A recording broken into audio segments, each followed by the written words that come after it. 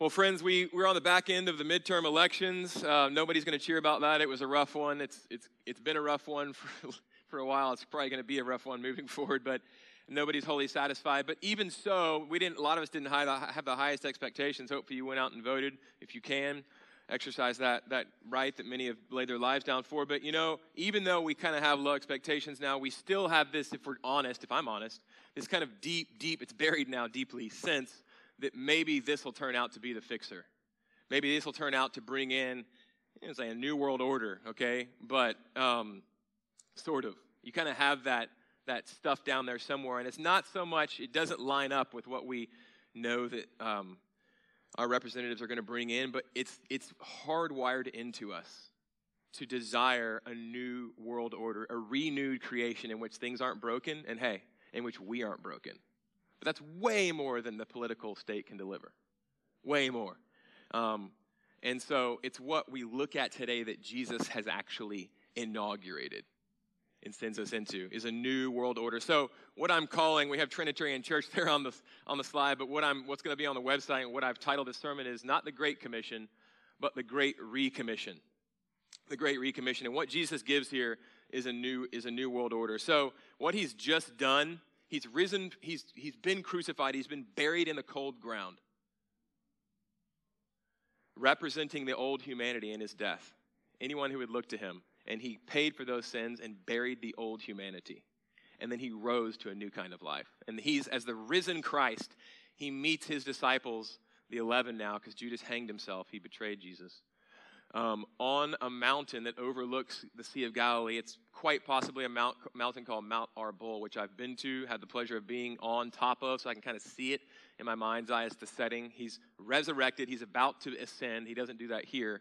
He ascends on the Mount of Olives right outside of Jerusalem.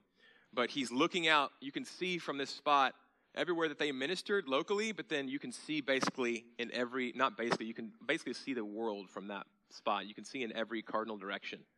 And so I think was very intentional that as he commissioned them, he said, hey, go out, start here, have your ministry be local, but go out into every nation and preach the gospel and make disciples. So, a new Adam has arisen. We see that big time, this new world order packed into the language here of the Great Commission. Jesus is a man, but he is also God, and we see that here in this text. He's commissioning a new race of men and a new people, and he's sending them out. So what we see here in, I believe it's verse 17, and when they saw him, what does it say? It says they worshiped him. These are monotheists, okay? These are good monotheistic Jews that he is approaching, that have known him, that have been with him as he used the restroom, as he ate, as he slept, as he cried, as he was limited as a man. Okay, as he did all these things that we do, 100% man, 100% human. And yet these monotheists who believe in the uncreated creator who spoke the worlds and the stars into being and who knit us together in our mother's womb, what do they do when they see the resurrected Christ? He approaches and they fall on their faces. They worship him. Because what are they saying? They're saying, you are man, but you are God. We don't understand it, but we know it to be true. You are God. And he talks like that. He says, among other things in the Great Commission, he says, teach the disciples that you make as you go out into all the nations. Teach them to obey all that I have commanded you. Prophets in the Old Testament didn't talk like that. How did prophets talk? Prophets said, thus saith the Lord. Here's the word of God. Let me trumpet it to you. Jesus doesn't say that. He opens his mouth and he says, teach them to obey all that has come from my mouth. I'm the one who gives commands. I am God. That's what he did at the Sermon on the Mount. Moses went up the mountain to receive God's law and to come back down and give it to the people. Jesus walks up on the mountain and he sits down and his disciples come around him and he doesn't receive the law. He gives it. He gives it. This is God. He is the lawgiver, but he is the God, and he is the God-man. And we see that when he says, all authority. This is the beginning that we often miss of the Great Commission. Before he starts giving commands, what does he do? He says, check this out. Look at me. Fixate on me. Fixate on what I've done. He says, all authority has been given to me. So here's this man that they know very well. They spent 3 solid years with him. And almost every waking moment, they've seen him crucified. They lost all hope. They forgot that he said he was going to rise, but he did. And now he says, hey, I have all authority. This is a picture that Daniel 7 gives us hundreds of years previously. It's a prophecy centuries earlier that was given to the prophet Daniel as he was in exile in Babylon. Daniel 7 says, I saw in the night visions, and behold, with the clouds of heaven, there came one like a son of man. That was Jesus' favorite name for himself. It designated his humanity, but it also shot us back to this prophecy. It showed us that he would be given all power. And he came to the Ancient of Days, this Son of Man. Who's the Ancient of Days? God, of course, the uncreated one. And was presented before him. And to him was given dominion and glory and a kingdom that all peoples, nations, and languages should serve him. His dominion is an everlasting dominion which shall not pass away. America's going to pass away. Canada's going to pass away. Kenya's going to pass away. China's going to pass away. And on I could go. His dominion will not pass away. And his kingdom is one that shall not be destroyed. Notice the passivity of his statement about having total dominion. Notice the passivity. Not I have taken all authority, but what? All authority has been given me. He did all of the gruntiest grunt work, the blood, the sweat, the toil, the tears, the becoming of sin, the bearing of the wrath of God for you and for me and for anyone who would trust in him. He went to the lowest place. And because of that, God the Father has given him everything that he earned for us that we couldn't earn for ourselves. He has it all now.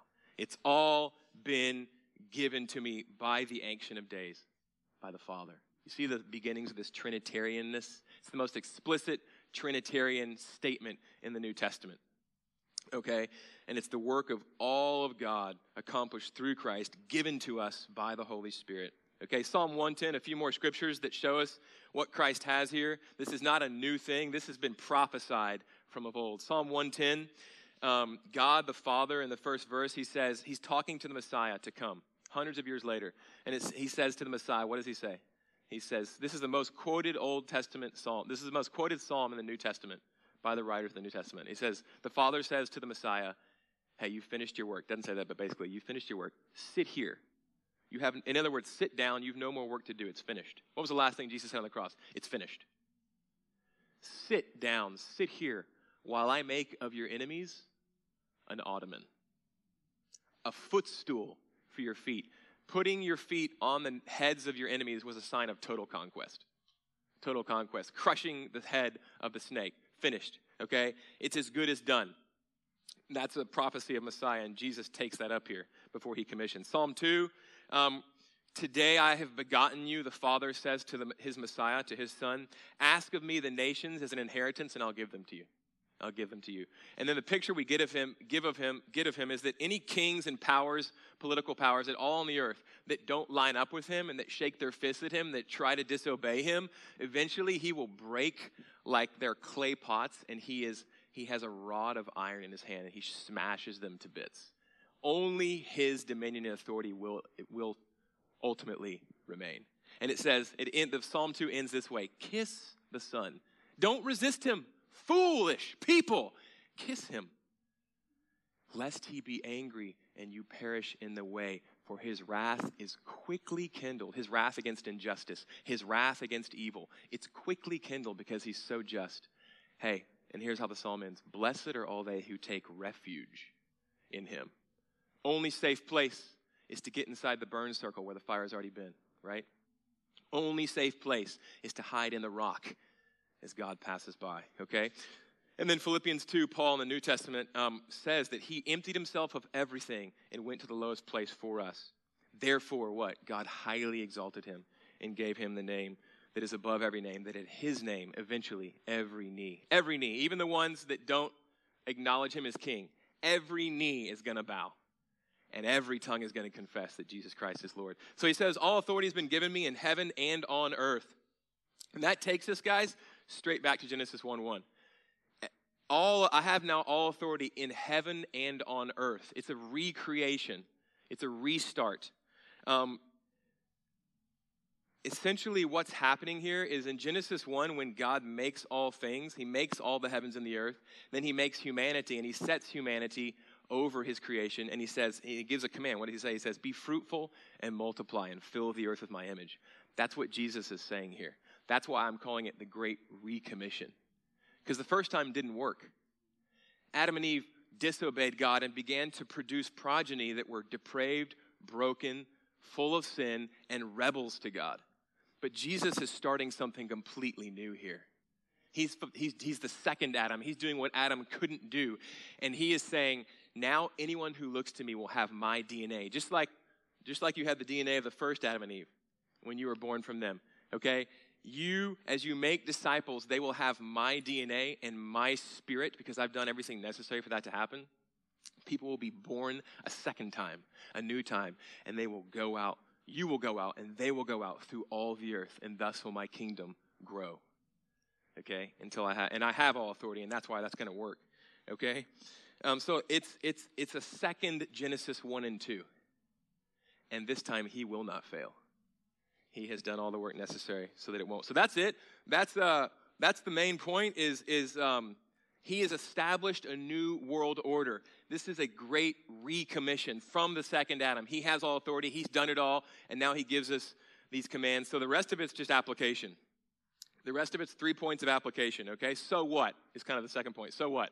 All right? There's a new world order, so what? So first thing out of the 3 is we are to be a people who go. We are to be people who go. Verse 19, he says, because I have all authority, go therefore and make disciples. Again, don't miss this. So often we think Great Commission and we think make disciples. That's not how it starts. It starts with them worshiping the living God who has taken on flesh, who has risen from the dead and defeated death. And then with him saying, I have everything. I've done it all. I have all power. Only people that have power are those that I've given power to. Just like he said to Pilate, right before Pilate allowed him to be crucified, you wouldn't have that power if God hadn't given it to you. Now Jesus has it all, and we're in him if we trust in him, okay? So he says, because of that, go therefore. I have a New Testament professor, Mike Kruger, and he would teach this and say, kind of like, what part of no don't you understand when you say that to your kids? Have you ever said that to your kids? You swore you wouldn't, and your parents said it to you, you know? I think I might have before. After you give them enough reasons, eventually it's just like, no. What part of no don't you understand?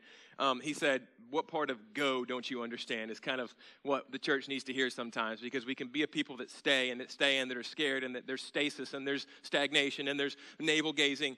And Jesus says, this is what is to characterize you because of what I've done and who I am and the fact that I have all authority as a man now, representing you. Go. You are to be a people on the go. What part of go don't you understand? The default for us, Jesus says, is not to stay. Is to go. And you might have a very good reason. He's called you to stay back and not to go out to the nations, to those who haven't heard. But we need to be looking. Our impetus is for world mission. The elders were in Yemen. They were called back. Why are they here? Because they got kicked out because of a civil war. And he keeps wanting to go back, but God's like, no, stay here.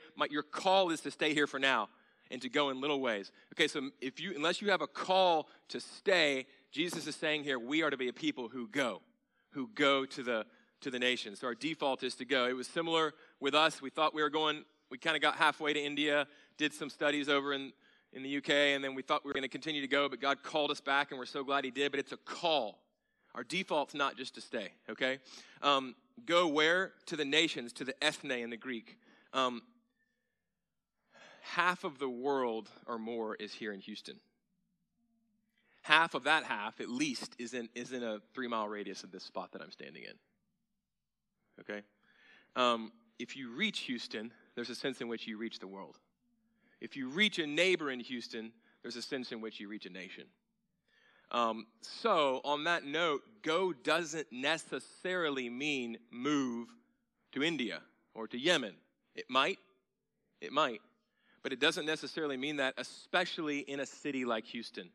But our tendency is to stay in our Netflix haven, to stay in our castle, to stay in our safe place, whether we're at home or in our cubicle at work. just to play it safe. But Jesus says, no, if what I've done, I've really done, and if I really am who I say I am, the God-man, it doesn't make any sense for you to not be a people on the go. So at the very least, here's what I'm saying. We are to be a people who are constantly moving out, who are constantly going out, who are constantly reaching out, not focused in on ourselves, but outward focus like the Trinity, loving God in worship, receiving all that he has for us in Christ, and on the move constantly to our neighbor, to our coworker, to those in need. And isn't everyone who doesn't know our good God, who has moved heaven and earth to reconcile us to himself and to bring us into the love of the Trinity, isn't everyone who doesn't know that love to be pitied and to be shared with? And so we are to be a people on the go. Seth, when he first learned to walk, I remember the one thing I remember about him is you'd put him down and he would just start moving. Kind of like a toy that you wind up and you put him down and tick those little feet kind of. And our girls weren't like that as much, but I feel like, and maybe some girls are, but our boys just tend to be horizon chasers. You put him down in a park and 5 seconds later, I see Jake smiling in the back because I know both his boys are like that. But boys just run straight out. They want to go to the edge of the world, to where the sidewalk ends. And that's really a great picture of how we ought to be. Constantly, one of our friends here says faith, and he got this from a book, but he says faith is spelled R-I-S-K, risk. And so constantly risking because of what's been done and because we know who we are and what we've been given for free through the work of Jesus Christ. Constantly risking, constantly going out. And it's just a perfect Sunday in God's providence. Again, didn't necessarily plan this, but to have the blessing of ordaining 4 parish leaders who were planting, and the whole idea of parish is to be a family and to know each other and to really know each other. To really get into the nitty-gritty and to share the ups and the downs of life together and to love each other unconditionally with the love that we've received. And for the world to see that and to go, man, I want some of that action. But also to be a family on mission who goes out, constantly raising up and training up leaders and growing such that we are planting other parishes and seeing the church grow into the areas God's given to us and to saturate with the fire of the living God, with the light that he is, this area that he's given to us. So it's just beautiful that God in his gracious providence gave us these 4 parish leaders and these 2 parishes to send out. And that's who we are as a church. We want to not keep this in, but go out as individual disciples, share life in families, multiply those out, and then send out churches and plant churches too. So cool that Paul and Lindsay are a parish that will hopefully be growing into a church that will send out other parishes and other churches as well. So thank you, Lord, for that. So we're to be people who go, but also we are to be a people who not only make, but multiply disciples. So that's kind of the main focus of this commission here is we go in order to what? To make disciples. He doesn't say go and evangelize, go and scatter the seed and share, and then if someone comes to me by faith, keep moving. He doesn't say that. He doesn't say burp the 4 spiritual laws on somebody, walk them through the Roman road. He doesn't say that. He says go and make disciples. A couple things here. The construct, the grammatical way this reads in the Greek is going. It's a gerund. It's a participle.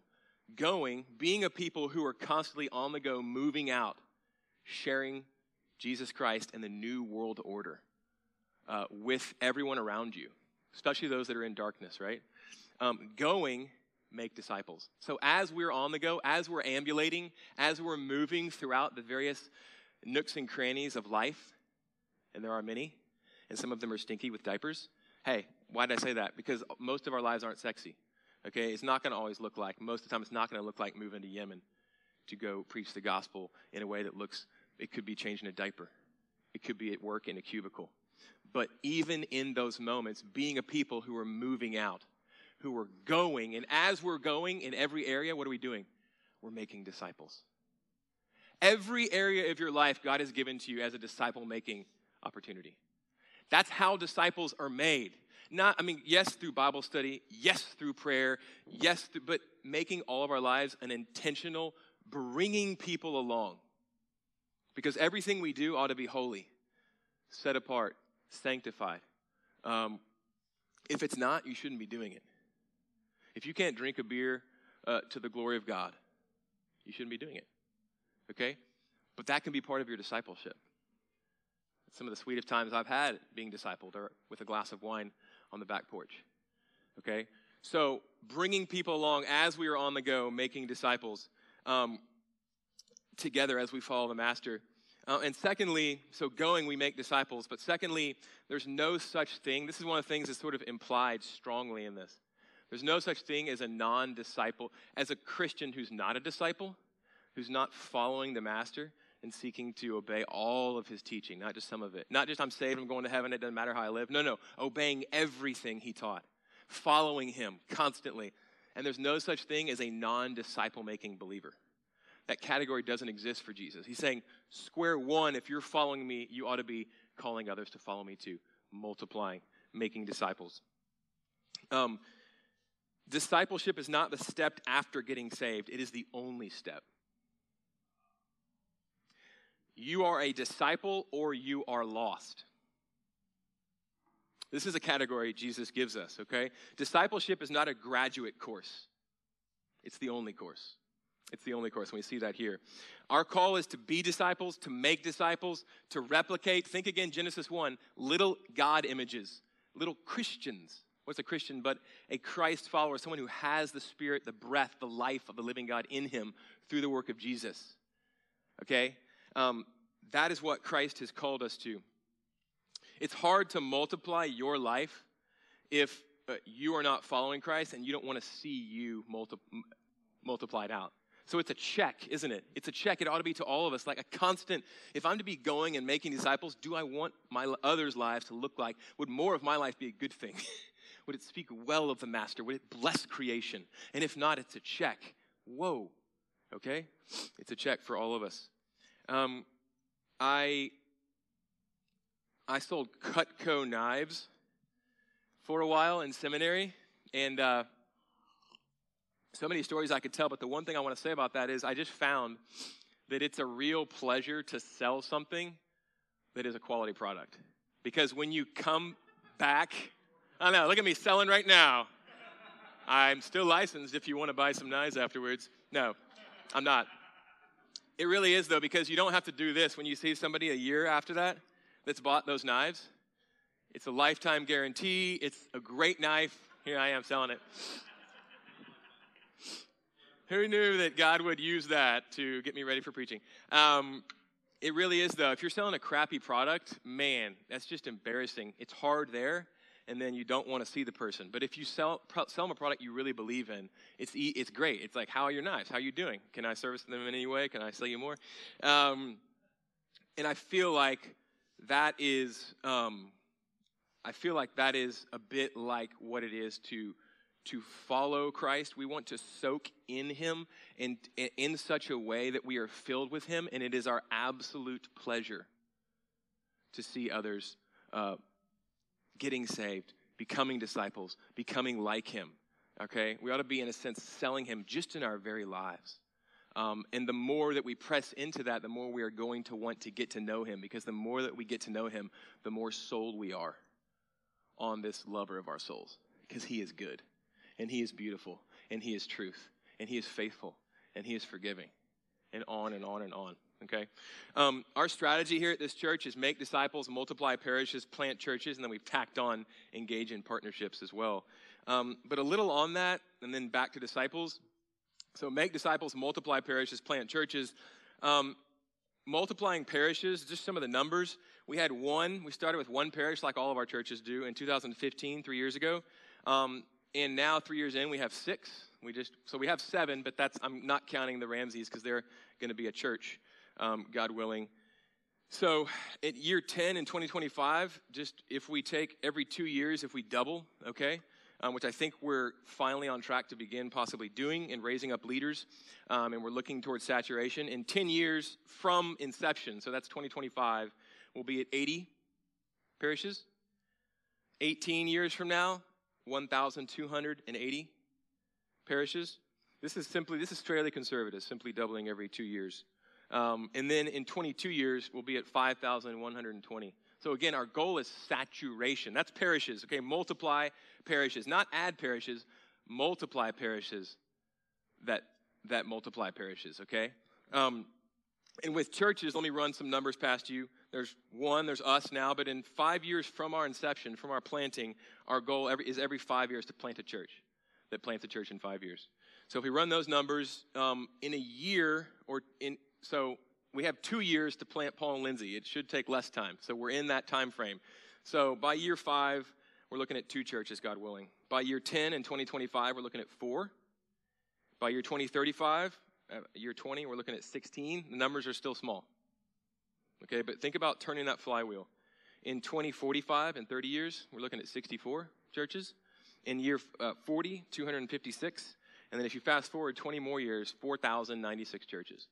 Okay, so what's the point there? The point is we're really about multiplying disciples, parishes, small groups of disciples, and then churches. And the numbers aren't impressive in any of these scenarios until you stay with it, believe it's what Christ has called us to, and keep turning the flywheel and pass it on to the next generation. And then they get straight nutty. They get crazy. They get crazy. They get saturation point crazy. And so, but here's my point there. That's just sort of a sidebar. When it comes to the making disciples bit, make disciples, multiply parishes, plant churches. We're doing less well. Okay, we're doing less well. We've been multiplying parishes, not just as a church here, but as Sojourn, the Sojourn Collective. We've been planting churches, but making disciples and multiplying them is the most important one. Because if that doesn't happen, the other ones end up petering out, right? It's like building a building. You can be super pumped about the mid and the top floors, but if the bottom one isn't built and built right, they don't matter, right? The bottom floor of this is the disciple making and the disciple multiplying. To plant churches, we must multiply parishes, and to multiply parishes, we have to multiply disciples. Let me give you some numbers that'll hopefully blow your hair back a little bit. So Jesus discipled 12 men. Your goal is to win, this is hypothetical, okay? And we're going to be talking a lot more about this in our parish communities and so on and so forth moving forward. But your goal is to win one person to Christ every year for 12 years. That's not asking a ton, right? Okay? Just like he did. He won a ton to himself, but let's just say you want to gather 12 disciples in 12 years, one a year, but disciples who make disciples. So you want them to do the same. Okay, one disciple every year for 12 years, and you want them to do the same. Year 1, it's 2 of you. Year 2, it's 4 of you. Year 3, it's 8 of you. Year 6, it's 64 of you. But after 12 years, it's 4,096 of you. You would have personally, Bob McNabb says this, you would have personally discipled 12 people, but you would have impacted thousands. And he says this, God can do much more through you than with you. You've discipled 12 people who you've trained to go ahead and do the same thing, one a year. That multiplication, that flywheel effect is huge if you just keep doing that and have confidence that this is Christ's battle plan because he has all authority. Not because we have what it takes, because he has what it takes and we're in him. And this is what he's called us to for total dominion, for the New World Order, okay? Let me give you some more stats that are exciting. In another scenario that McNabb, in a book called Spiritual Multiplication in the Real World, which is coming out in a book list that we're putting online this week, hopefully, just a recommended book list under discipleship, it'll be there. But 400 people surveyed, they had a highly effective category. For the highly effective category, there was a minimum number of people that must have led someone to Christ in the past 3 years. 2 people. So for the highly effective category, out of the 410 they surveyed, they were to lead 2 people to Christ in 3 years. Okay? And then there was a minimum number of their disciples who must have led someone to Christ in the past 3 years, also 2. So of their disciples, they just need to lead 2 people, those disciples, to Christ, okay? And then thirdly, a minimum number of spiritual generations below them, 3. So you led someone to Christ, and then they led someone to Christ, and then they led someone to Christ, okay? So only 12% of the 410 were highly effective in that category. He says this, we've calculated that check this out, If a 22-year-old will make disciples at the same modest rate our highly effective disciple makers have proved possible, again, just think, two people led to Christ in 3 years. And then they lead 2 people to Christ in 3 years, okay? And then 3 generations deep, okay? Then they will have impacted 22 million, almost 1,000, 619,537 people by the time they're 78.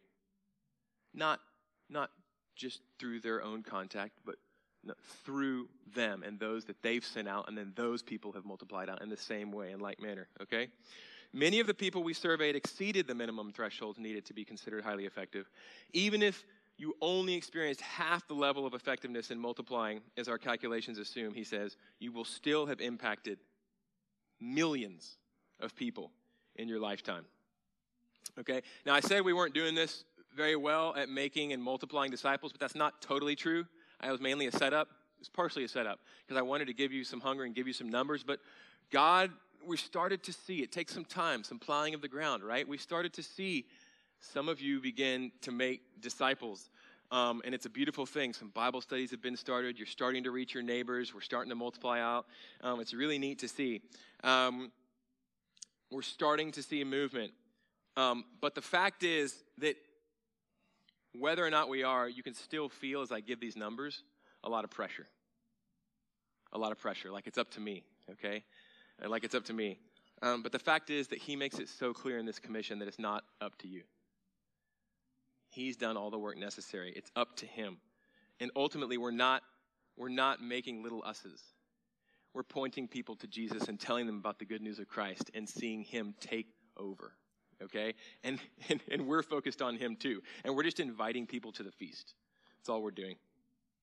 Verse 17 says, kind of encapsulates this to me. It says, and when they saw him, they worshiped him, but some doubted. But that word some is often translated in Mathew, they. So in other words, and when they worshiped him, and when they saw him, they worshiped him. Check this out. But they doubted. So they were convinced because of what they'd seen that Jesus Christ, this is an alternate and a very possible reading. Whether it's but some doubted or but they doubted, there were some who were worshiping his closest companions, worshiping him as the one true God, as the God-man, as the one of the new order, right, who had brought the new order in, who still had serious doubts about, like, what do we do from here? And then when you give us this commission, now what? How is this going to be accomplished? But guess what? It's okay.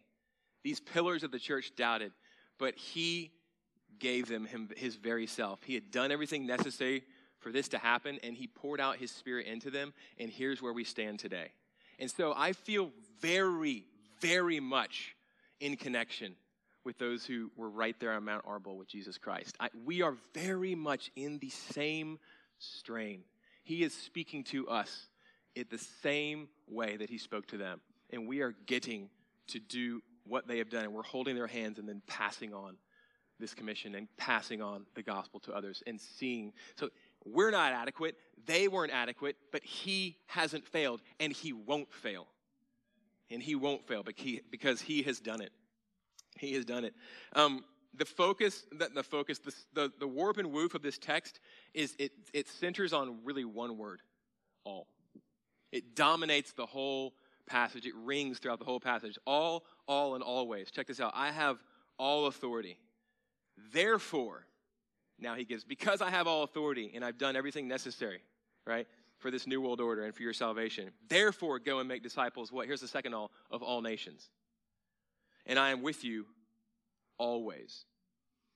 Okay, and we worship, but we also doubt, but that's okay because he has done it. He has died in our place that we deserve to die and risen to a new kind of life that is in us if we but look to him. And he is adequate for this task. And he will accomplish it. And he's called us to it. And finally, we are to be a people who go and multiply disciples. Here's the thing, together. Together. Note the Trinitarian nature of this command. The Father gives all authority to his Son who has won it. The Son will be with us, his sons and daughters, by faith, always by his Spirit. I read a book that I've mentioned before called The Captain Class, and it's about the 17 top teams of all time across every sport that qualified, since records have been being kept for the past about 150 years. And he found in his forensic research, it was the numbers that told the story. He didn't have any ideas other than, I want to see what made the best teams of all time. And the difference maker, in the end, was one thing: captains. Team captains. That's why he called it the captain class. And with one exception, they were never the stars. They were never the most talented people on the team. The same thing for all of them that made these teams great was that every captain was not focused on his own stats. He was focused on the team winning. He was focused on the team. I'm reading a book called Extreme Ownership, written by a former Navy SEAL and two former Navy SEALs, and who might still train the SEALs, but do a lot of consulting. And what they say, among other things, is that individuals don't win wars. Teams win wars. So they train for teams to go out and to work together. And McNabb, this guy that wrote Spiritual Multiplication, he found the same in his research. Discipleship, and this is where we end, okay? Last application point. This is where we get into the church focus. It's not an individual sport. It's not an individual sport. It's made to be done in teams. He writes this: individual laborers are not miniature bodies of Christ. When we study spiritual gifts, we quickly recognize that no believer has all the gifts. And because of this, we need each other. And parishes are a great sort of illustration of that. We send folks out into the places God's called us in families.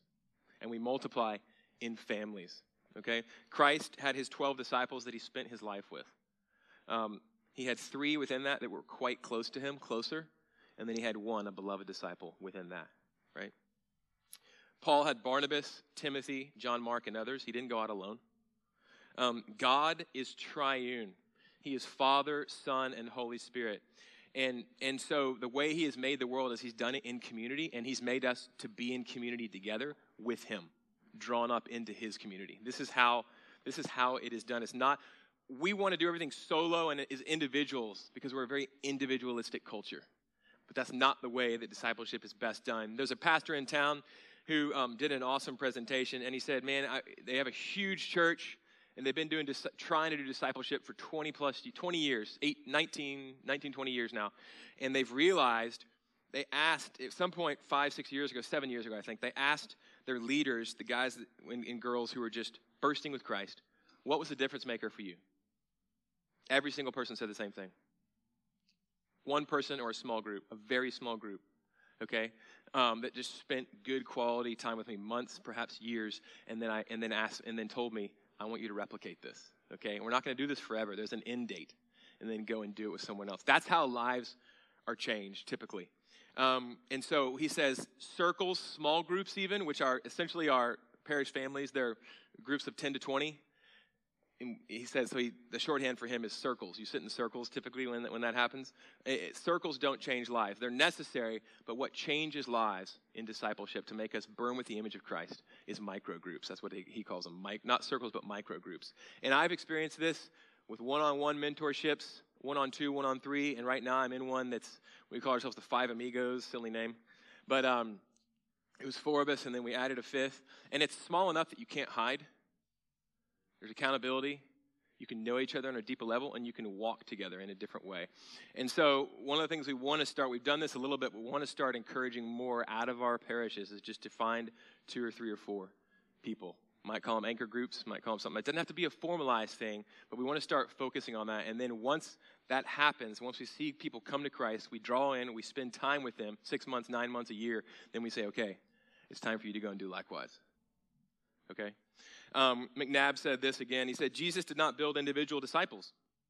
He didn't meet Peter before work at the Capernaum Starbucks for a one-on-one meeting, and then meet John for a fish sandwich at the local seafood restaurant. Instead, he worked hard to build his followers into a disciple-making team. Jesus' goal was never to build individual disciples. He built a team and expected them to go build other disciple-making teams called churches. It's God's plan A for world domination, friends. And don't miss this before I close. Jesus, what does he say after he gives these commands to go and then going to make disciples and then to do that in teams, in small groups together? He said this. He said, and behold, he kind of could see the consternation, the doubting, the worry on their faces. He didn't ascend here, but he was close. They knew he was leaving. He told them. But he said, hey, behold, I am with you always. And check this out. In the Greek, it's even sweeter. Literally in the Greek, it says, and behold, I am with you always. He doesn't have to say that. He could have just said, behold, I am with you always, like it says in the English. But in the Greek, he specifically says, ego. That means I. It's the pronoun. Ego. I, me. I am. Okay? What is he doing? What is he doing? Okay, he's two things at least, maybe more. He's being emphatic. We will tend to forget in this thing, in this mission that he's called us to as a church, in our smaller groups, in our families. We will tend to try to muscle up and do it on our own. We will tend to get discouraged. We will tend to despair. We're prone to wander, Lord, I feel it. He says, hey, behold, even I am with you. Okay? He's also very clearly saying he's taking the I am to himself, as he did in his life before the cross. I am. I am. I am the self-existent one. I am the one who is with you. And that's the second thing he's doing. I am not someone else. The Holy Spirit is not another God. The Holy Spirit is not another presence. The Holy Spirit is Christ in you. Jesus, the one that you will see face to face one day and say, finally, I've known you for so long, and now I see you. And now I get to wrap my arms around you and be with you bodily forever. That one, he is with you, and he will never, ever leave us. And he will accomplish this conquest of the nations through us. So a new world order has begun, and what's it going to look like? What's God's kingdom? It's going to look just like it did times a jillion when he was on planet Earth. People get healed internally, externally, okay? People get encouraged. The proud get admonished so that they can possibly get saved. Because if you stay proud, you can't get saved. You have to confess and say, I need you. You died for me. I deserve what you had. Okay? He even admonishes out of love. The humble get lifted up. Tears get wiped. All boats rise when the king is reigning. Because when the king is reigning, he gives of himself and he blesses. When the evil reign, they take from others.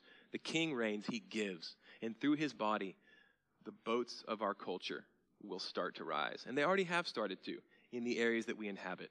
And I've seen it with my own two eyes, and I love it. And if I love it, who am evil, if I who am evil love it, Jesus, your king, who is in you, who is with you, who will never leave you or forsake you, loves it. It's beautiful. It shows people him. And on that note, let me share this illustration and close. Neptune was the first planet that was not discovered by being seen. Rather, it was discovered by observing Uranus and observing an irregularity in its orbital path. It was an irregularity, and so they deduced from that there was another body somewhat close by that was causing that irregularity. So Neptune was discovered through deduction. Here's my question I want to pose as I close. Wouldn't it be wonderful if God and the God-man and his conquest for the good of creation and for the salvation of souls was discovered by those in our orbit, okay, through the irregularity, the good irregularities that are seen in our culture? What? Why is he giving that money away? What? Why is he serving in that way? What? Why are they going into these areas of town? Why are they loving each other in such a way? How are they so close? Why are they on mission? Why are they constantly not trying to grab rights, but there's this security, there's this happiness, there's this deep joy? What if? What if God and Christ and his work could be discovered through the irregularities in this body? And you know what? It's already happening. Let's pray. Lord, what can I say? I thank you for doing absolutely everything necessary for this mission to be accomplished. And it will be. And we get to be part of it. We love you. We worship you. Make all of our lives worship. Make us risk takers. Make us people who are on the go making disciples, having faith in the goodness and the all-sufficiency of you and what you've called us to, not inventing new missions, but keeping on, turning that flywheel and turning that flywheel and turning that flywheel in every area of our lives until every knee bows and every tongue confesses, Lord, and darkness recedes and light is just blazing, blazing, blazing, blazing in this geography that you've already given to us. Give us courage, Lord. Help us to know you more. In Jesus' name, amen.